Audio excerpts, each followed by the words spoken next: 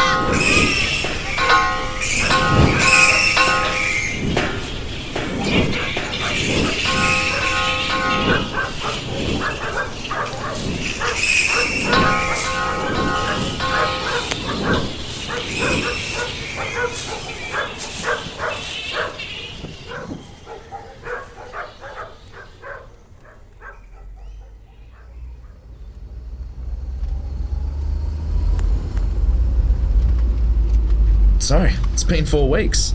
Let's check out the progress.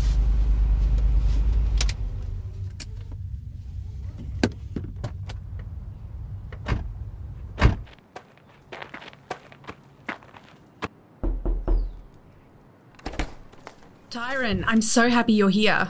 Hey Sam, how's it all going? Oh, it's been chaotic. Every morning we're awoken by these awful sounds. We can't sit outside because of the smoke. Stringo won't leave the house. Apparently it's the same with our neighbour's puppy. All the native birds and wildlife which used to visit our yard have vanished. What about the flying foxes? Have they gone at least? Well, yes and no. How do you mean? They've left the bushland behind our place, but they've gone up the road to a park. It's upwind, so the smell is worse than ever. Their sound carries and they fly over our place every day anyway, so their droppings are still everywhere. The dispersal method has just made even more people affected by flying foxes. We're sleep deprived, our pets are terrified, and it's scared away all our native wildlife. Oh, Sam, that does sound tough. What are you going to do to fix it? We can't live like this. I'm so sorry to hear, Sam. Leave it with us. I'll be in touch ASAP.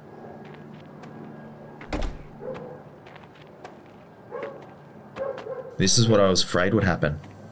We've got rid of the flying foxes from behind Sam's house, but they've just relocated nearby.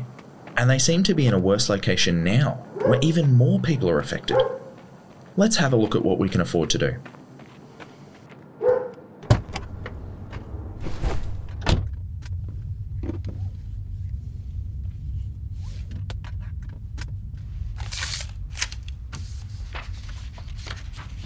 Dispersing them cost 90 batty bucks.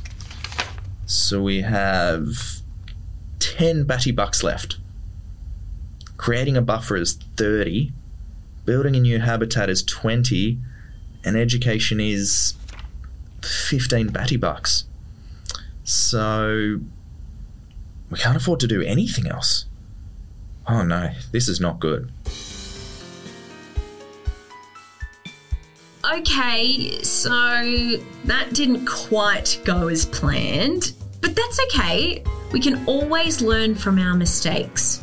By using the dispersal method, not only did we use most of our budget, we just moved the flying foxes to a nearby location, not solving the problem at all. In fact, we potentially made it worse. Local residents have lost sleep from the morning noise, damaged property from the smoke, their pets have been affected, and to top it all off, the native wildlife has also been scared away.